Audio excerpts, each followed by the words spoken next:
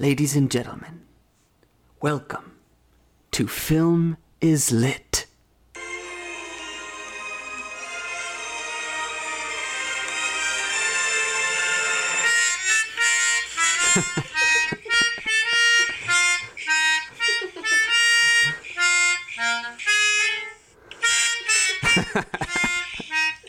Never gets old. Never gets old. Play us in, John Williams. Play us in. Yes. That was the legendary John Williams. John, thanks for stopping by. Welcome to Film is Lit, the podcast where we take a piece of literature and compare and contrast it to its film or television adaptation. This is a full spoilers podcast for both the book and the movie. So just wanted to put that out there so everyone knows that. Right up top, sometimes we forget to mention that. Should be obvious, but anyways, we're analyzing these books and movies in full. And today, we are covering the groundbreaking, revolutionary film from the equally groundbreaking and entertaining novel, Michael Crichton's Jurassic Park. Ooh, this is gonna be a fun one. We've been waiting for this. My name is Danny. I am the film expert, self-appointed. My name is Laura, and I'm the literature expert here. Here. In this room. Amen. And yeah, we have a fun as heck conversation coming up.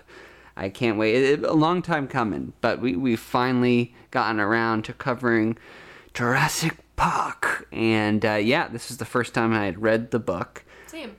Had watched the movie an unknown amount of times. I've lost count. It's kind of hard to really wrap my head around the amount of times I've watched this. I can't really come up with a number, and I guess that ties into our journeys. Sure. I'll just start. Yeah. So this movie, like a lot of people of my generation and even adults, my parents, it kind of was always a part of my life. Mm-hmm. I have two older brothers, one who's 4 years older than me, Tim, and one who's 8 years older than me, Matt. And they would watch this movie on a loop because we had the VHS, and it was a little too scary for me when I was young, but I'd watch it, from the corner of the living room, and From behind a pillow. Yeah, from behind a pillow and hide when the T-Rex would come, but... and Matt would see you and go, hey, and throw a pillow at you. And then punch me. No, kidding. No.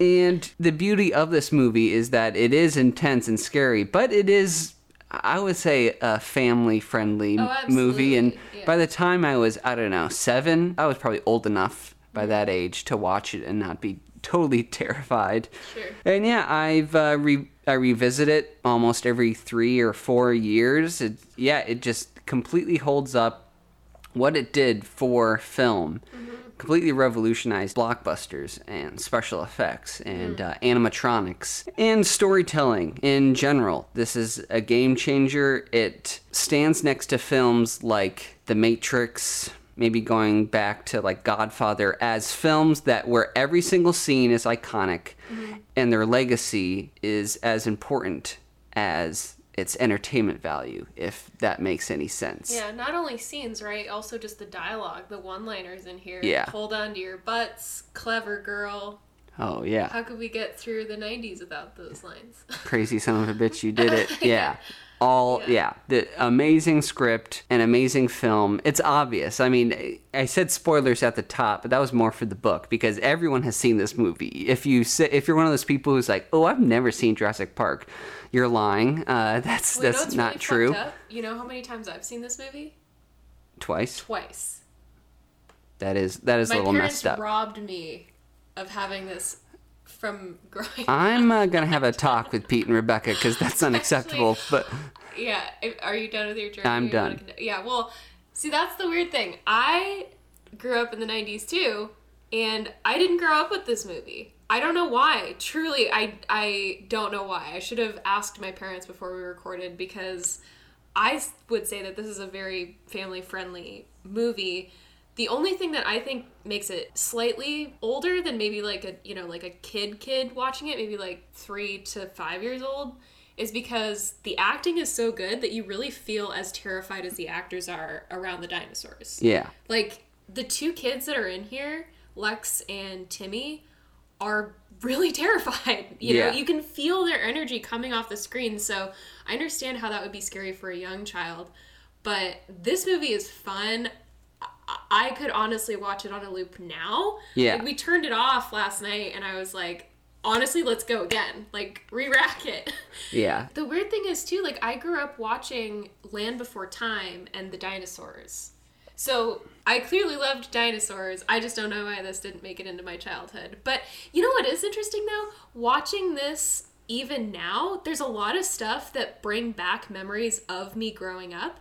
So you know that it had to be a pretty big cultural phenomenon for that to have, like, leaked into my system. Yeah. Even though I hadn't seen the movie. Like, actually, there's this one shot of the gift shop on Jurassic Park, and I saw these plush dinosaurs that are kind of big, and I don't know how to describe them, but they're kind of like pop art painted colors, and they're like plush.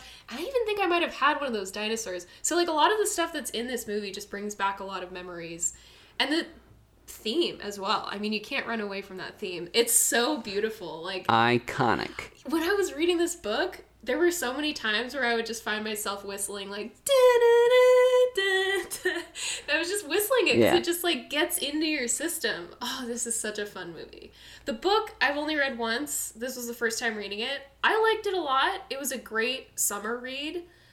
We were in Otis, Massachusetts on the lake when I was reading this, and it was like a fun summer book. Like, I would highly recommend this.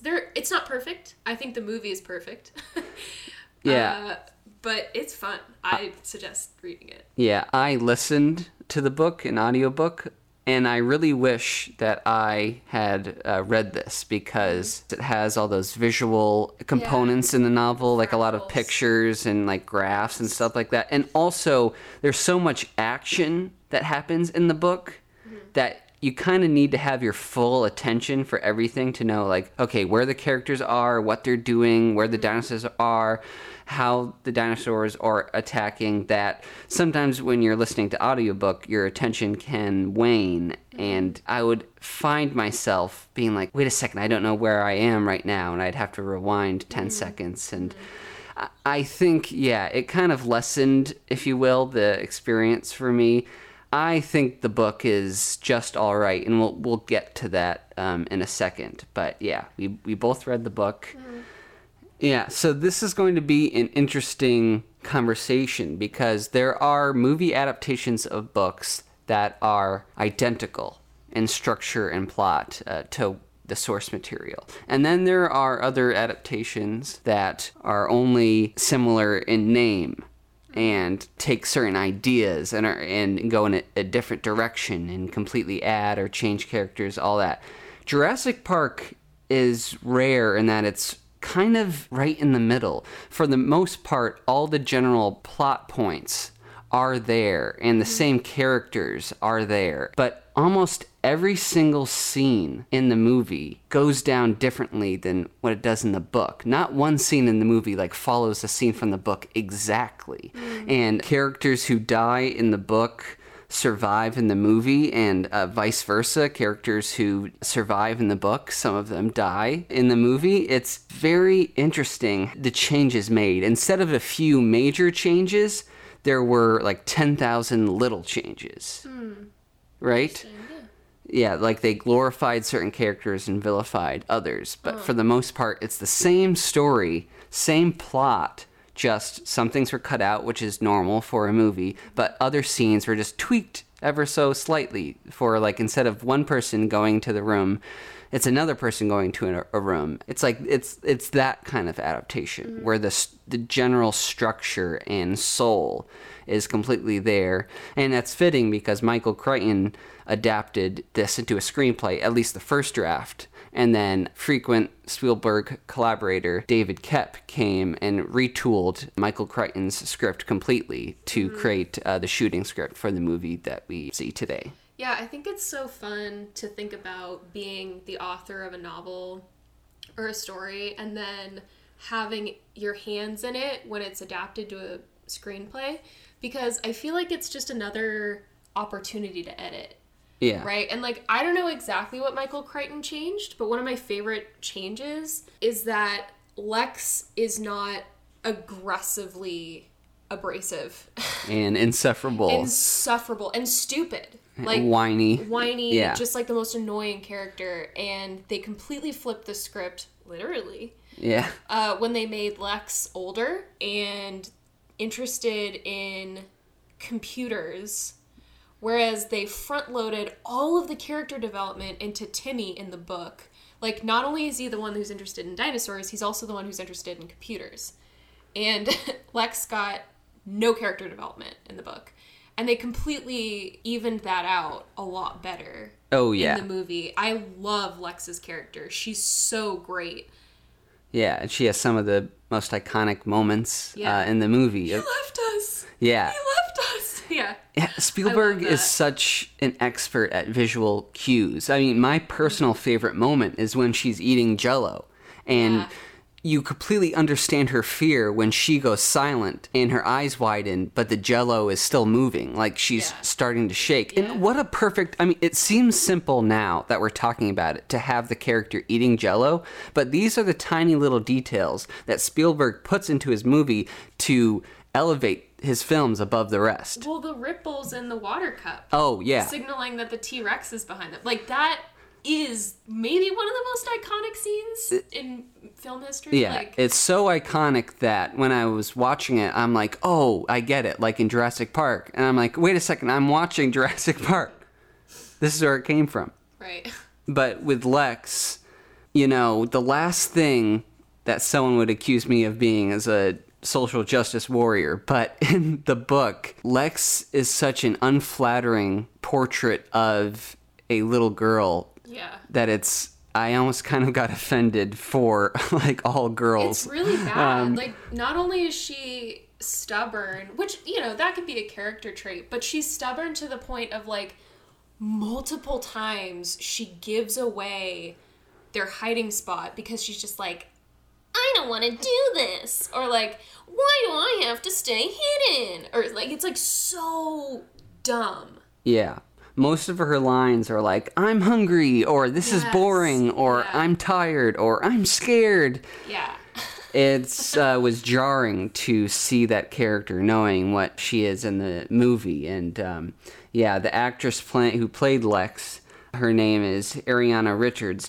Hasn't acted in a lot after this movie, but yeah, she was in Tremors, which is kind of Tremors. Huh. Yeah, loosely inspired by Dune, like the sandworms, but also Jurassic Park, and just a few other films, but mostly known for this. I love her in this. Her character is just so great and well developed, I think. Yeah. Let's get into some backstory about the book. Sure, yeah, I have some notes if you want to dive go ahead. So, it was published in 1990 by Michael Crichton, who sadly died at only the age of 66 from lymphoma. He died in 2008. Can you believe that? Yeah. He made the most of his writing career, though. He wrote, I looked up a couple, The Andromeda Strain. Yeah. Timeline. Twister. Yeah, he wrote a lot. Sphere, which is not a good movie, but a good book. Interesting. I haven't read that. But he was a Harvard grad. He went to Harvard Medical School. I found that out. Because I was kind of looking into why he was so interested in science. And I guess what I came up with was, like, he was just very interested in technology and technology's consequences. Yeah. And, like, that comes through in this book and movie. Oh, Actually, I think it's really interesting because more than a lot of novels, the theme of this book is explicit not only in words, in the text, but also in the visuals, like you were saying. Yeah. There are 7 sections of this book, and they're called iterations. And every iteration is sort of the creation or the further creation of this fractal called a dragon curve. And obviously the character Ian Malcolm, who, by the way, I had also a little bit of a problem with him in the book because he became a little preachy. Like, there were some times where he had, like, pages of a monologue, and I was like, okay, this is clearly, like, a Michael Crichton rant. Like, yes. he is Oh, yeah. Ian Malcolm. Yes. And I was like, okay, like, he can shut up a little bit. Completely agreed. For every Yeah. speech that Ian Malcolm gives in the movie, he gives 6 speeches in the book. Yeah, that's a really good way of saying it. And they punched up his character really successfully because he's not as arrogant. I think he's a little arrogant in the movie, but it's fun, right? Yeah, like he's a rock star. flirting- Jeff Goldblum is a rock star. Everyone loves Yeah. Jeff Goldblum. He's so great in this movie. Yeah. He, again, like, I'm just gonna have to say it. He's iconic. He's another iconic character. Yeah, And his lines when he's flirting with Dr. Sattler are just hilarious. Yeah. And when he's talking to Dr. Grant, too, that line when Dr. Grant's like, "You married?" and he says, "Occasionally." Yeah. Always looking for a future ex, Mrs. Malcolm. Yeah. Yeah. So, like, he's an absolute rock star, which is so at odds with the fact that he's a chaos theory PhD. Yeah. It's so funny. He's this, like, mathematician that's also a rock star. Just a funny character. But, like we were saying earlier, his speeches in the book are just so preachy. And that's what I mean by the fact that, like, the themes that Michael Crichton wanted to discuss through this novel are almost, like, de-novelized. You know what I mean? Yeah. Like, he decoded everything he was trying to say so intensely that it became really dry in a lot of places. Well, it's indicative of my problems with the book is that there's simply too much. It's an embarrassment of riches. The point is made, and then Michael Crichton continues to go on from there. Yeah. And that's kind of my feeling of the whole second half of the book in terms of the action. Yeah. The movie wisely cuts down a few legs of Dr. Grant and the kids' journey through the park. It's just complete. the visitor center. it just completely removes it, and it's all exciting stuff in the book. There's simply too much. Yeah, it unfortunately got very repetitive. And I have a hypothesis of what Michael Crichton was trying to do. He just didn't quite do it successfully. The whole idea of fractals comes up through the idea of these 7 iterations. So I had to look up the definition of a fractal, even though it was talked about kind of ad nauseum in the novel. But, so the definition of a fractal is a curve or geometric figure, each a part of which has the same statistical characteristic as the whole. So I think what he was trying to do was create that whole idea of, like, iterations, like, their travel back toward the visitor center is an iteration of them coming into contact with dinosaurs. Yeah. And, like, every time it happens, like, you know, you can't control what's going to happen, and a new outcome could happen because, you know, you can't control what's going on. However, they always survive those iterations. Right. So it's kind of like, you do know what's going to happen, though. And, like, so that kind of goes against the whole idea of, like, chaos theory and how you can't control these animals, even though they tried so hard to. So, and it just became repetitive. Like, it was just boring. And, like, you were saying, like, in the movie, every time they come into contact with a dinosaur, it's terrifying. Yeah. Like, you don't know if they're going to survive. You kind of think, well, they're kids, so, like, probably they are. But a lot of people die. Like, there are a lot of casualties. So that heightens the tension a lot more. And I think the way that they use that tension is just it's a lot clearer about how little they can control these animals. Yeah. And the book definitely goes into the chaos theory and the Malcolm effect more so than the movie. And that's what I liked. I didn't like Malcolm's endless speeches because the message was clear. Yeah. That, you know, don't play God. The dangers of unsupervised science are catastrophic. And, like, you can't be frivolous with scientific power, like specifically genetic engineering. This isn't an anti-science story. It's an I guess, taking advantage of science with no discipline story. Yeah, no controls, no restrictions, no regulations. Yeah. In fact, it was really interesting. I found this article called Jurassic Park as a Means of Discussing Fractals, Chaos Theory, and Scary Movies.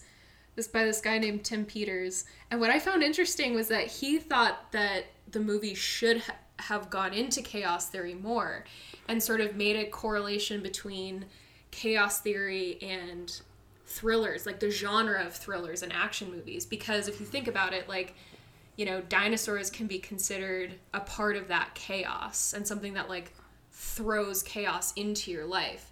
But I think he's wrong. I think if they had gone into that more, this would have been a more closely reflected the book, which just wouldn't have worked. And he's saying like, oh, like, you know, they made it into this blockbuster, which is just making money and all this stuff. And I was like, it's a blockbuster, but like, it's a great fucking movie. Yeah. Like, this isn't something that doesn't hold up. You know, like, this is still very relevant. In fact, are you familiar with the technology of CRISPR? No. So CRISPR is it's like fairly new genetic editing technology that came out around like 2011. It's very controversial because basically what you can use CRISPR for is to edit the genome of whatever you're working with. And while it's very widely used in a lot of genetic research and a lot of like genetic medicines and stuff like that, the thing that's really concerning and controversial about this technology is that actually only a few years ago, this is like 2018 or 19, a Chinese scientist used CRISPR technology to edit the genes of the two twin sisters to be resistant to HIV. However, the problem is we don't know the long-term effects of that, right? So like by removing the genes that would allow HIV to infect these two babies, like what else is on those gene sequences that they took out? Like, you know, that could mean that they could spontaneously die when they're 16. Like, we don't know what else those genes code for. So like that introduces the whole idea of like the dangers of this kind of technology and just like doing it without regulation and saying like, oh, let's see what happens. Yeah. Right? Like, this is a very modern issue. CRISPR has been in the news all the time because of how dangerous it could potentially be. And it also, like, I don't know if you've read the book My Sister's Keeper, but it's about, like, parents basically genetically engineering a baby to have, like, so they can harvest the girl's, like, liver to give to her sister because her liver's failing. Oh, no. It's like, so it's a very, like, it's a very modern issue is what I'm saying. Yeah. Like, this isn't something that, like, died in the 90s. Like, sure, it's about cloning dinosaurs, but this is a very ongoing conversation about, like, genetic cloning and stuff, editing. Yeah. The strength of the book is striking up that conversation about the limits of science and scientism and how unsupervised scientific power can lead to destruction. And I just wasn't very familiar with chaos theory. I had only known about it through this movie because Ian Malcolm mentions it in the helicopter on the way to Isla Nublar. And that's my favorite part of the book, and it actually enhances the movie, and I'll explain that. So I love this movie. It's my number 5 favorite movie in my top 100. This sits at number 5. But, you know, I always thought if I were to come up with one criticism, it's that all the problems seem to happen on one night at a very specific time, and that's why everything goes to shit. Like, that, you know, it kind of seems like just a bunch of coincidences happening at once, leading to the dinosaurs getting out.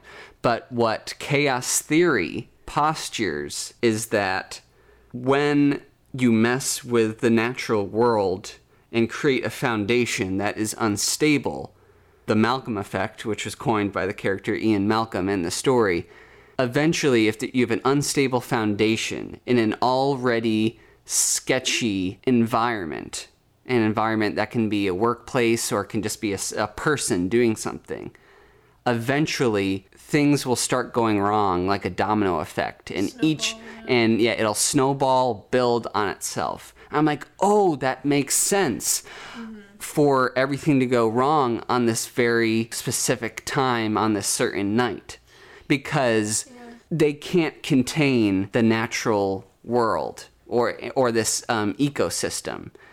As Ian Malcolm said earlier on in the film and in the book, he says this, life finds a way. Right. All it took were the right conditions, the power to be off for 18 minutes. Yeah. And for them to not know that the dinosaurs are breeding, for everything to go wrong. Right. All it took was just 3, because in the past, in the park, stuff would go wrong here and there, but they would fix it. But then once you bring up multiple factors, multiple things going wrong, then you get the snowball effect. So I'm like, oh, that makes sense for the whole park to break down and for the dinosaurs to get loose because chaos theory is in full force. We see it in front of our eyes. No, I'm glad you brought this up because I think that gets to the kernel of why this movie is such a classic, and it is above and beyond what a lot of normal movies are. Because when you approach a movie, you know that it's a linear storyline, which is not totally realistic in life, right? Like, storylines aren't always linear, but you have to accept that to accept what you're going to be watching, right? And get something from it. Yes. This takes that idea of a linear story and goes, how can we make that realistic in a way? Like, it is theoretical, but the coincidences make sense if you introduce this idea of chaos theory. Yeah. And they did it, right? And I feel like that's the difference between something like, okay, I'm going to bring up one of my favorite shows, but Fleabag. Fleabag created a function for the character to be talking to the camera. Whereas Sex and the City, which I love because it's a silly show. And hey, we all have our guilty pleasures. Whatever. But there was no function for Carrie to be talking to the camera. And we saw a failure of that story mechanism because very early in the first season, they pulled that back a lot. Like in the pilot, she's literally talking, like reacting to things that would happen in her own life while she's with other people to the camera. It didn't make sense. So they pulled that out. Fleabag gave that a function, and that's why that show blows any other take to the camera out of the water, because they didn't have that. Mm-hmm. That to me is like what chaos theory gives to this movie. Right. Yeah. Did I just do like a whole like Charlie Day board on the wall? And no, it makes sense. It would have been like that if it didn't make sense, but it does make sense. It actually makes sense. And a fun side note about Fleabag, it's such a well-written show that I didn't even get the function of why she was talking to the camera until you explained it to me. But I actually have a different interpretation of it, but it doesn't matter at all. Okay, well, yeah, we need to stop talking about it because I'm going to talk about it in a different planned episode, and I don't want to like run myself out of talking discussions during this episode because I'm not even talking about it. Fleabag is so hilarious but devastating that it's good enough on its own, and we can discuss the talking to the camera later because I know we had different but anyways let's get back to your initial point of how the book fully explains chaos theory, which makes what I thought were coincidences evaporate. It's not coincidences at all. It's actually what chaos theory postures is that no, a cascading amount of problems is natural with a weak foundation. Yeah. And Jurassic Park, as we are explaining, was a clearly bad idea because these scientists, John Hammond and Dr. Wu, were playing God, and they had an unchecked amount of power. And to quote Ian Malcolm, they're so concerned of if we could that they never considered if they should. And that's kind of, again, the whole point.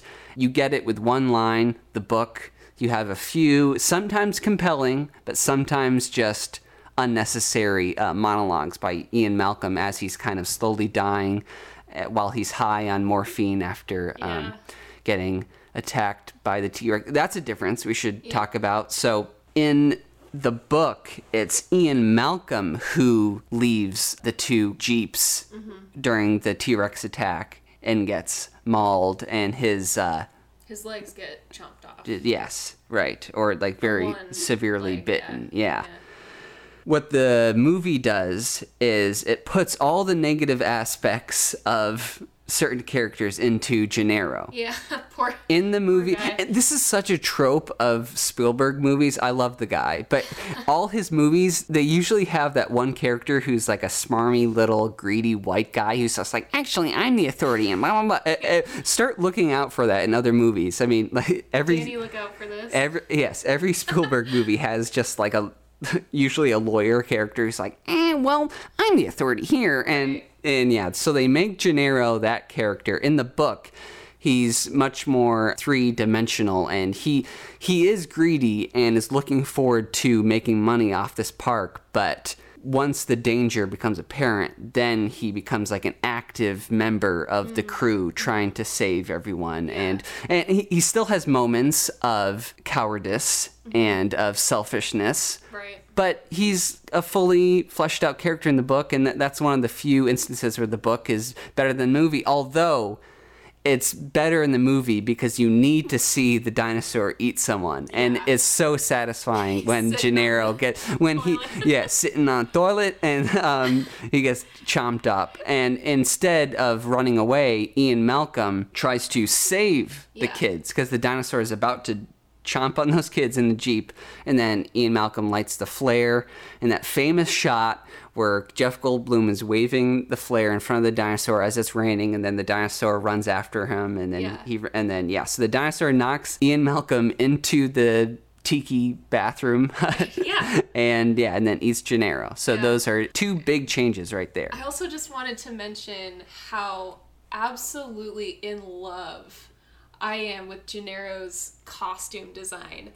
Did you notice that he goes in with suit shorts? No. Okay. Next time you watch Suit Jurassic shorts? Park, you look out for when they first arrive in the visitor center, and he's super excited. So Gennaro's like running ahead of the group up the stairs, and he's wearing suit shorts. So basically, like, he's wearing a tailored suit, but because he's on this island, instead of wearing like suit pants, he's gotten like suit shorts tailored so that he can like move around. I noticed that, and I just absolutely, I was like, who thought of that? Because that's so fucking hilarious. Yeah. So that's, and the performance is good. The actor is Martin Ferrero playing Gennaro.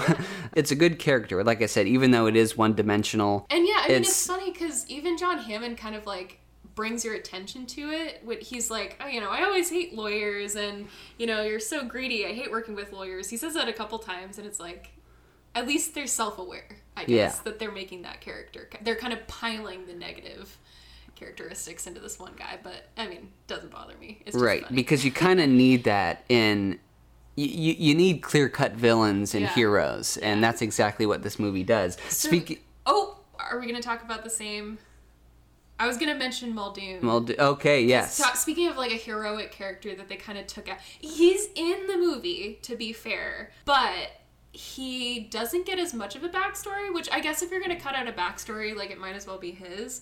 The thing that I thought was kind of weird was, like, I was expecting him to be black. Is that racist of me? Because he's from, like, Africa. So in the movie, he has a South African accent, so I think, I don't know in the book. I was so used to him in the movie that I just pictured him as the white guy.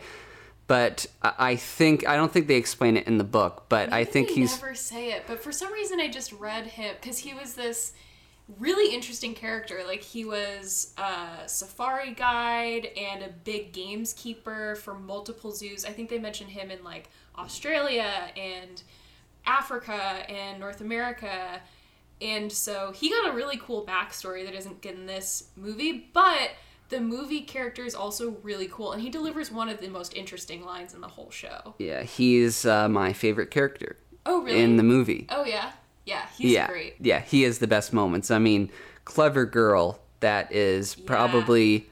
This, again, everyone knows every scene and every line, but Clever Girl, that's textbook setup and payoff. Yeah. Earlier on in the movie, Dr. Grant Grant explains how raptors attack, how they flank you. Yep. They draw you in with someone in the middle, and they flank you from the sides. The payoff is at the end. Muldoon is about to shoot a raptor, and then the raptor comes by, and then there's that mutual appreciation where he goes, Clever girl, you got me, and that's the end of Muldoon. Not only is it a great line because of the payoff, but it's also a great line because if you blow that line out to mean clever girl as in, like, nature is the clever, like, Mother Nature is the force that created these extremely intelligent beings that kind of is what the movie's about, right? Yeah. Like, that line is about how clever nature is. Even though there's not a set direction for nature, nature also selected the dinosaurs out. Yeah. And now, like, they've lost control of that, right? Like, I just think, like, that one line is the movie. Yeah. Couldn't Nature agree is more. cleverer than humans. Like, Yeah. you know, Life found a way. right. Exactly. Yeah. Oh, So, great line. yeah, love Muldoon in the movie. The actor's name is Bob Peck. He also wasn't in a lot in his life. He died young in his 50s. But he just has these expressive eyes. And another one of my favorite lines from him is when he's talking about the raptors in the raptor cage, and he was talking about how the raptors test certain areas of the fence, of the perimeter, to check if it's electric. And he said, they remember. And you're like, holy crap, we're not just messing with some wild boars here. Like, these are beasts. These are raptors. And they plan. They have pack-like hunting abilities. They're smart. They're ruthless. And that pays off in the latter half of the film. But you had mentioned Dr. Hammond. So let's get into the differences between his character in the movie and the book. Yeah, the book John Hammond is definitely more of that humility-less creator. Kind of money-hungry. Doesn't even really care about his grandkids, right? Yeah. Like, he just, like, brings them to the island because their parents are getting divorced, and he's just kind of like, sure, like, you know, we'll use them as guinea pigs, basically, and, like, doesn't care about them when they get stranded. I guess he rants a little bit to the staff about, like, why are they not back at the visitor center, but it's more because, like, he's worried about what the backlash that the park is going to get if they get in trouble, rather than actually being like, oh shit, like, my grandkids could be dead right now, right? Like, that was the biggest shock to me while reading the book, was how little Hammond cared. I was expecting him, just knowing the movie, for him to constantly be checking in, but he does maybe once. Right. Yeah, Crichton is quoted saying that he wanted Hammond to be like a dark version of Walt Disney, and that certainly I like that. certainly comes across. Oh yeah. In the book, it was actually his idea to make him more aware and less selfish in the movie, and then David Koepp added on to that and made him more likable and self-aware. Yeah, and made him survive. Right. In the end. Yeah. Another change is that the whole time Dr. Grant's dig is already being funded by John Hammond. Mm-hmm. And so that's another way that he's kind of a darker character, because he uses that and he kind of blackmails them and says, like, I'll fully take your money away if you don't come down and endorse my park. Like, they don't have as much of a choice as they do in the movie, where he does dangle that in front of them. He's like, I will continue to fund your dig for the next 3 years. Yeah. And you don't have to write any grants to get the money. I'll give it to you if you come down to my park. And they're like, well, and give me the approval. Yeah. Right? Like, there's a lot less darkness, I think, to his character.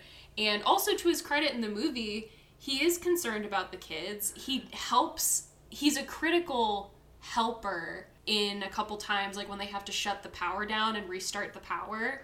Yeah. He's the one who's giving the instructions to Dr. Sattler. So I think he's a fun character in the movie. He's just kind of like a he was so excited about the idea that he didn't place any restrictions on himself, rather than like in the book where he very well knows that this is a dangerous idea and he continuously hides evidence that it's been dangerous, like with the deaths of some of the park staff.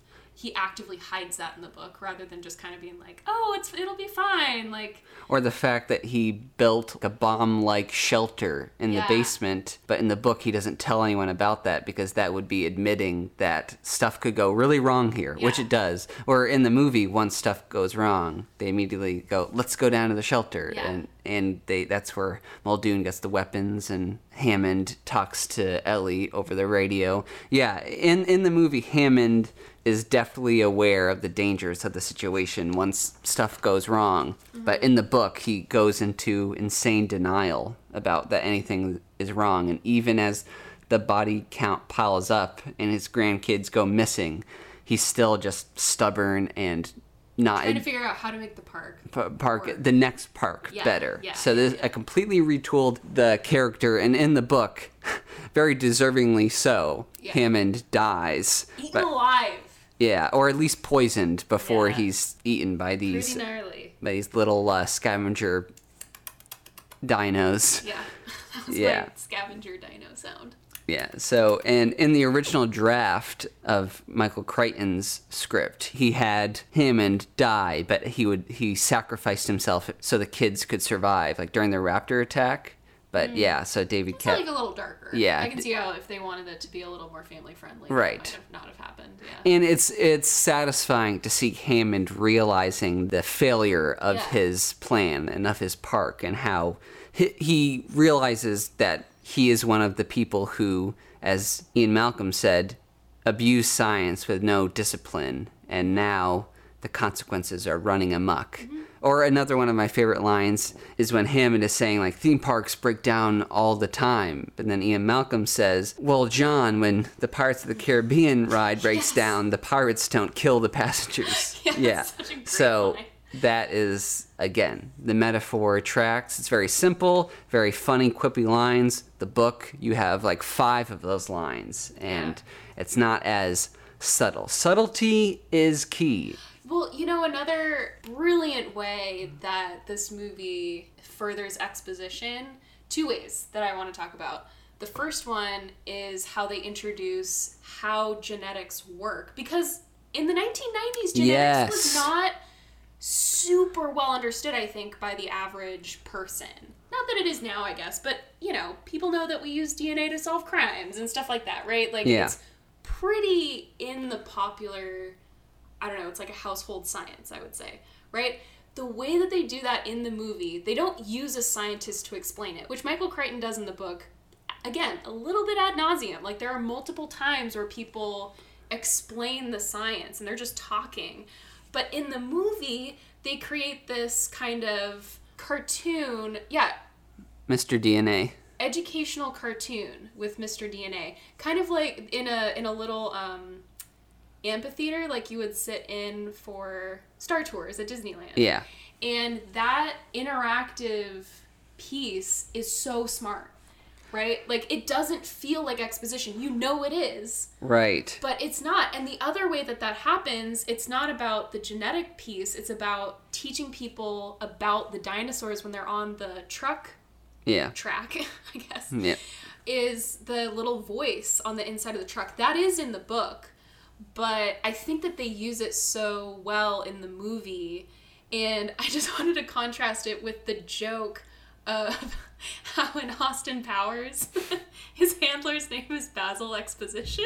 Right. I just wanted to point that out because we'll never talk about Austin Powers as an adaptation of literature, unfortunately.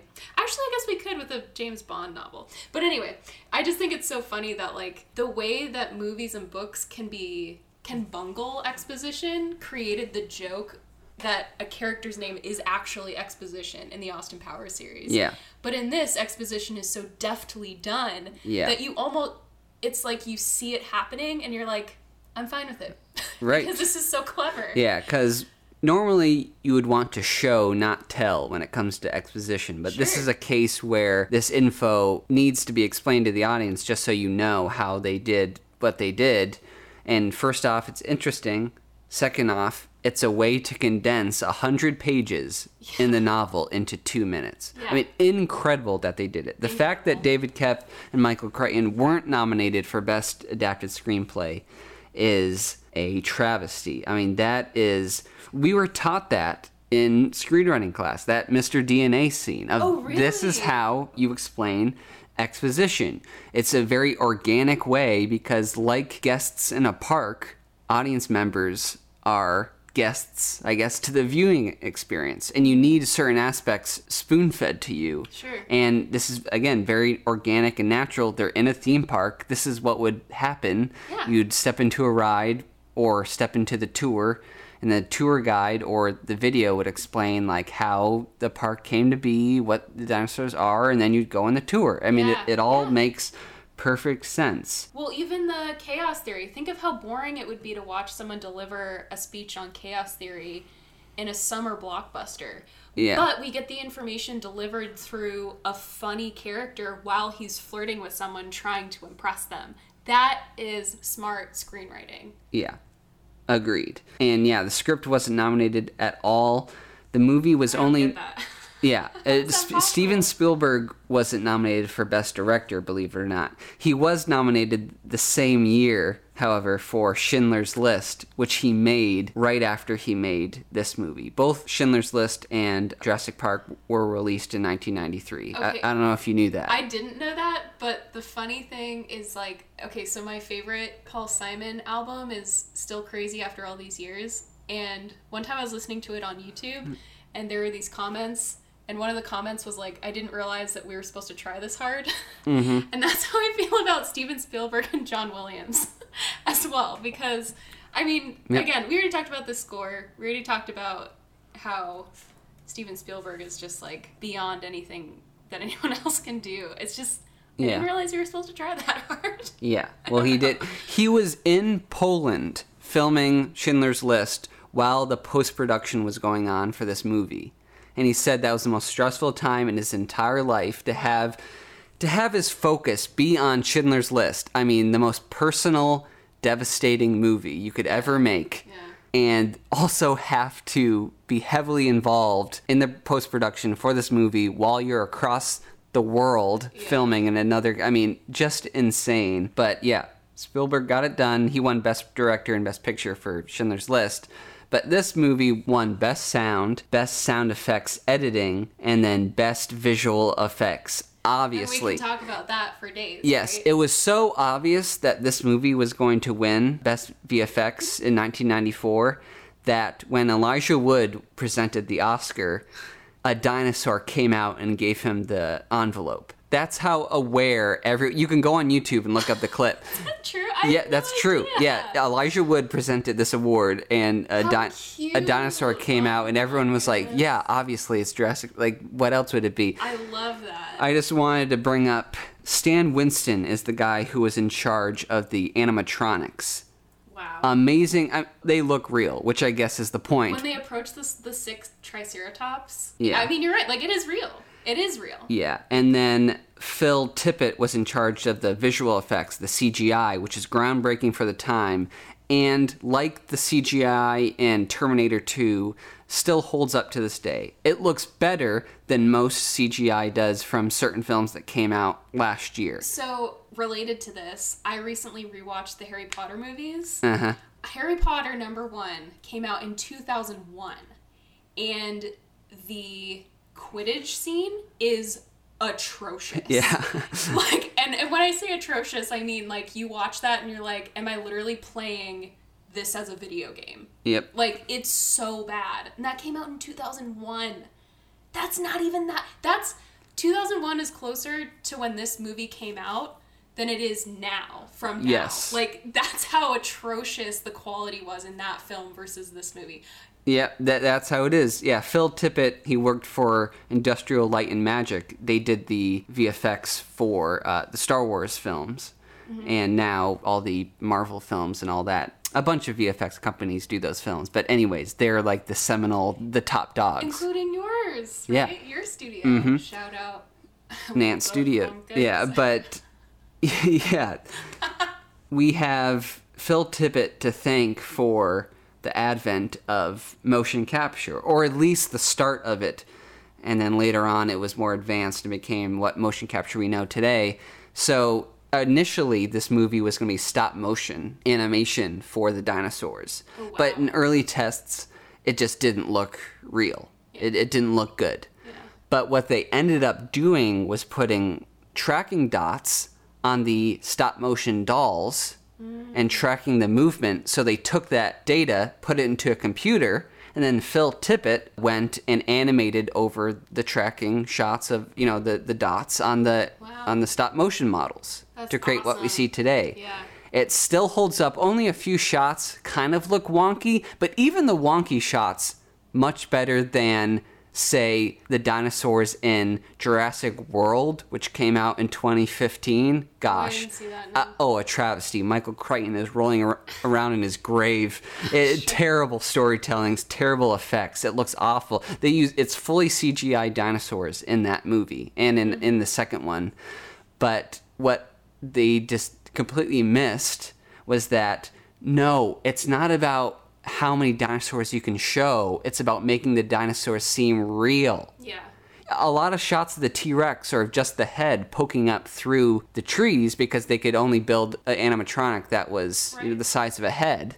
But that makes it scary Yeah. because it's real. Yeah. The human eye, at least now, will always detect CGI. It's just like we're not at a point yet. And I honestly don't think we ever will be at a point where we can't detect a fully CGI creation. Mm-hmm. You can enhance stuff with CGI, but a complete top to bottom CGI creation, people know that it's not real. Mm-hmm. But when you bring in real elements, it becomes tangible. It becomes a threat. You can see yourself there. Yeah. The new movies, Jurassic World movies, just completely miss the point and the mark, and they show them. I mean, learn from another Spielberg movie, Jaws. Mm-hmm. This is something we learned in film school too. Jaws is so scary because you don't see the shark until the ending. Mm-hmm. So don't just show. You won't get this experience of awe and fear if they're just out in the open, fully CG. You know it's fake. Jurassic World, I hate that movie. I hate that movie. Danny's on record. He hates that movie. Michael Crichton would too. I'm sorry. All right, rest in peace, Michael Crichton. But yeah. Well, anyway, should we move on to more characters, or what?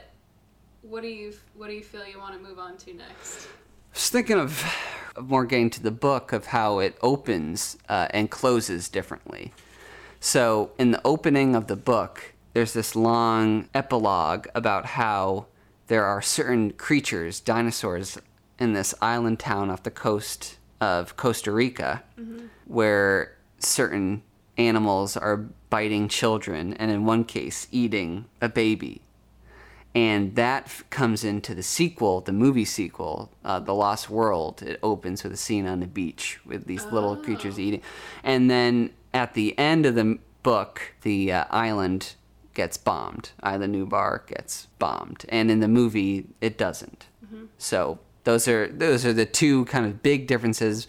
It's funny that they occur both in the beginning and at the end. Yeah. So I wanted to discuss those. Another subplot that they cut out of the movie, which I think was really smart, is that the time push for Dr. Grant and the kids to get back to the visitor center isn't just that they're in danger, which I think lowers the tension. Their whole time push is that they saw raptors get onto this boat that's leaving the island and going back to the mainland. And they've got like 18 hours before the boat's going to land on the shore. And so that's their push to get back. And I thought that was really dumb, because the only push that they should have is that they're in danger of being eaten by dinosaurs. Like, that's enough. Yeah. And it's just a subplot. That ticking clock wasn't necessary. Yeah. Like, it was enough for them to just be fighting for their lives as they're going back to the visitor center to go away. Yeah. What'd you think of the island getting napalmed at the end? I don't know. I mean, I felt like it made sense in the scheme of the book. Right? Yeah. I guess then conversely, what do you think of it being left alone at the end of the movie? So the book actually ends on a little bit of a cliffhanger. You know there's going to be a second one, because basically this doctor that's attending to Dr. Grant is like, you know that we're going to have to go back and like shut this all down or whatever. So they're immediately teeing off book 2. In this, I knew that there were follow-up movies, but I also know that like in 1993 they would also kind of want to tee up another one. So I think it makes sense that they like didn't bomb it in the end. You know what I mean? So I mean, I think the ending of the movie is great. Like you said, it kind of ends on that shot with like John Hammond kind of letting it wash over him that this is not going to happen again. Like, he's not going to get a take 2 of this. I also love how you watch the birds from the helicopter that Dr. Grant is watching, because I think he's also coming to the realization, like, what a dream. Oh, which, by the way, I was going to mention that Isla Nublar. I looked up Nublar because I wanted to know. I don't speak Spanish.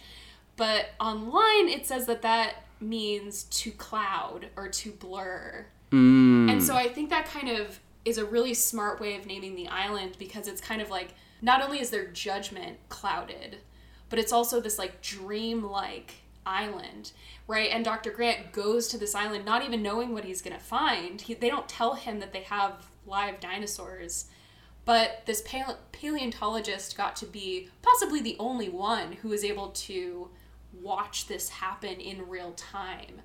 And I just love, at the very end, that shot of him watching the pelicans glide over the ocean, because I think it's his realization of, like, thank God I'm studying these dinosaurs that are dead. Yeah. Right? Like, he was so overcome by this impossible dream when he gets to the island. But, you know, he's sort of, like, coming back to his original opinion of, like, you know, nature selected these guys out.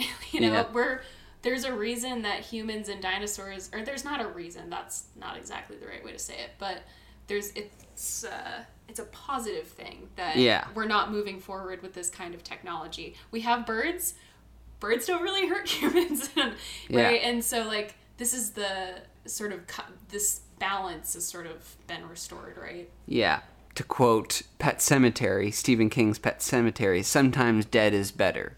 Ooh, and we're going to talk about it in Dr. Sleep, too. Yeah, what I'm getting at is, if you play God, then your creations will hit back, yeah.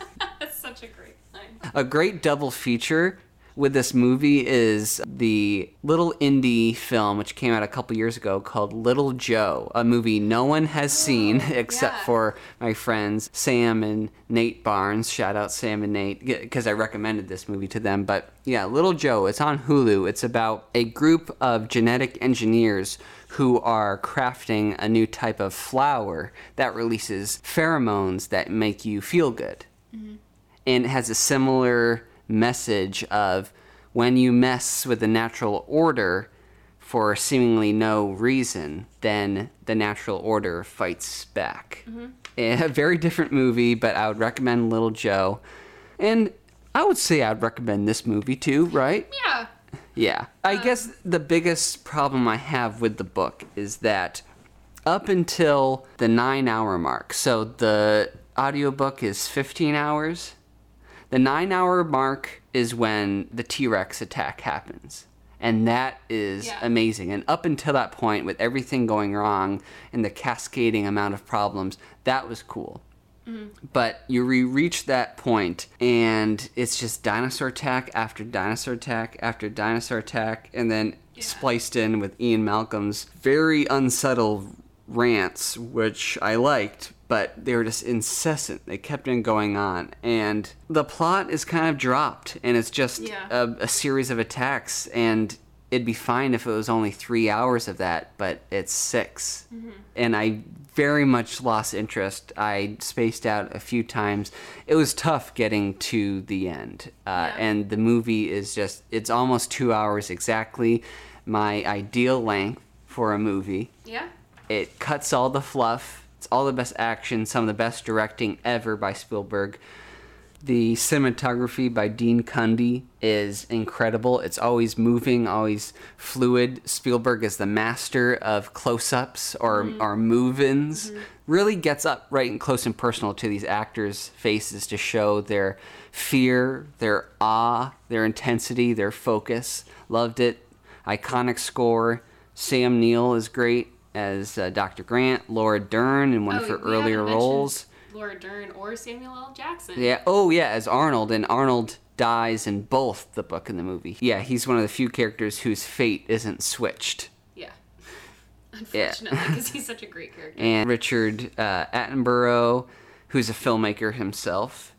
And the younger brother of David Attenborough, which I didn't realize until his name popped up on the screen, and I was like, "Wait a second, are they related?" And I looked it up, and it's true. Yeah, and Newman, Wayne Knight. Yes, I was gonna mention. I have like some things that I wanted to wrap up with, but that was one of my things. Was like every time I saw him, all I could think was Newman. Yeah. from Seinfeld. And this is really exemplary of why the movie is better than the book and how it shores up a lot of Michael Crichton's ideas. So in the book, like with a lot of other characters, the deaths are prolonged and you get into it with gruesome detail, which can be cool at first, but it just happens too many times. It happens like 8 times where you go into very long, excruciating detail about how the dinosaurs kill people, and it's just not... Expose their innards. Yeah, it's just not fun after a while. Not because I'm grossed out, just because I'm grossed out. Yeah, well, because I've already read it like a bunch of times. Yeah.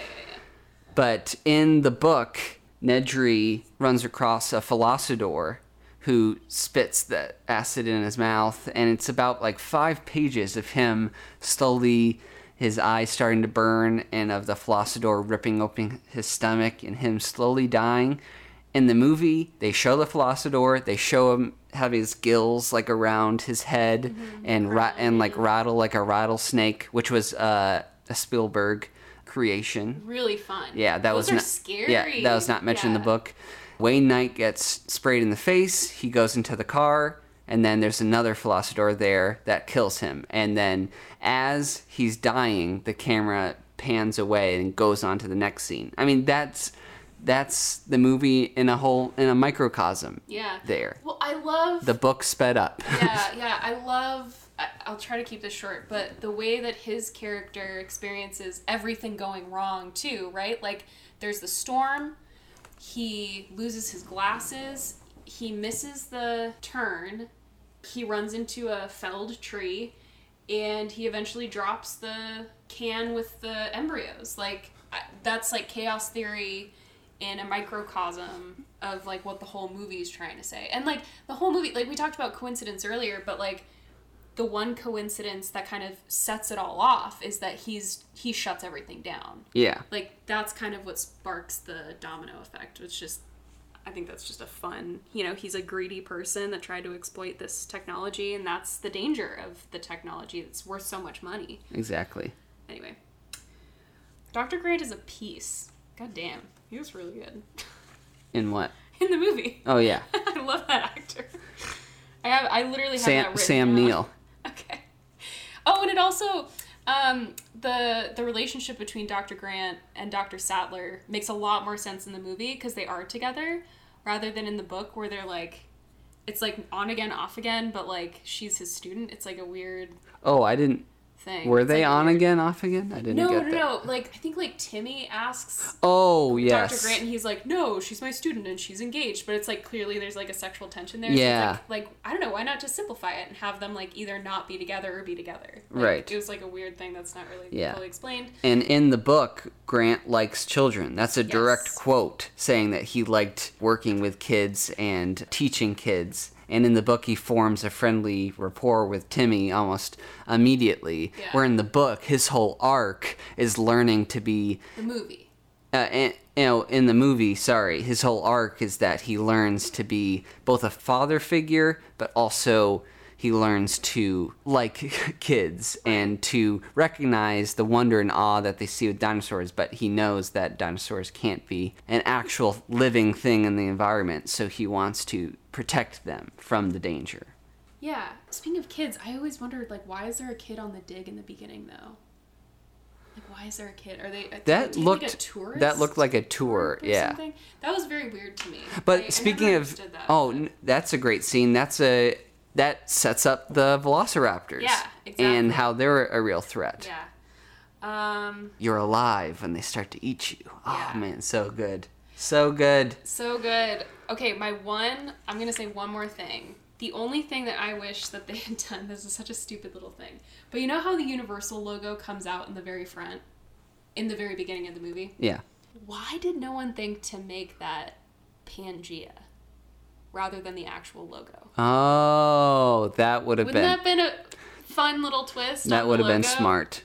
That would have been smart. Or they should have had the world come out and then like a meteor come and strike it. That would have been fun. Yeah. I just think that it's just like a little tweak. Although maybe my ignorance is showing because maybe the dinosaurs didn't live when Pangea was a supercontinent. Would they? I don't know. I don't know. It was. Maybe I have my It was a long time ago. It was at least a It few was thousand years ago. millions Yeah. of years. Huh? Millions. Of days? Well, yeah. So, final rating for the book and the movie. I think where it's clear, we both have 4 stars for the movie. This is both of our favorite movies of all time. How about the book? The book was really fun. It wasn't perfect, so I'm going to give it a 3 out of 4. Yeah, I wish I had read it. It's kind of not fair that I'm rating it just on my listen, and how I mentioned earlier that you need to really read it in order to be focused. But the book, the first half is much stronger than the second. I really didn't enjoy my time. I got pretty bored in the second half. So I'm going to go 2 out of 4 Okay. for the book. Okay. Yeah. Yeah. Averages out to a 2.5 for the book. So that's a recommend. Yeah. That's a recommend. Oh yeah, I've told multiple people to read this because it's just a fun read. Mm-hmm. All right, well, That was guess we're fun. done. Yeah. thanks for listening. Rate and review and subscribe if you haven't already. We appreciate all of our fans. Thank you for reaching out. In fact, we have a couple of upcoming episodes where we're going to be guest hosting on some other podcasts. So Yeah. stay tuned for those. I'm not going to release any specific information yet, but we're really excited and we really appreciate when people reach out to us because, we don't want to be isolated. We love talking with other people about this stuff. So Yeah, this is the next step in the evolution Ooh. of our podcast, going on Yeah. other people's podcasts. yeah, taking over other people's podcasts. Yeah. So anyway, we're really excited about that. Keep sending us suggestions because we don't know everything. And yeah, I guess that's about it. Nice. See you on the next one. See ya on the next one.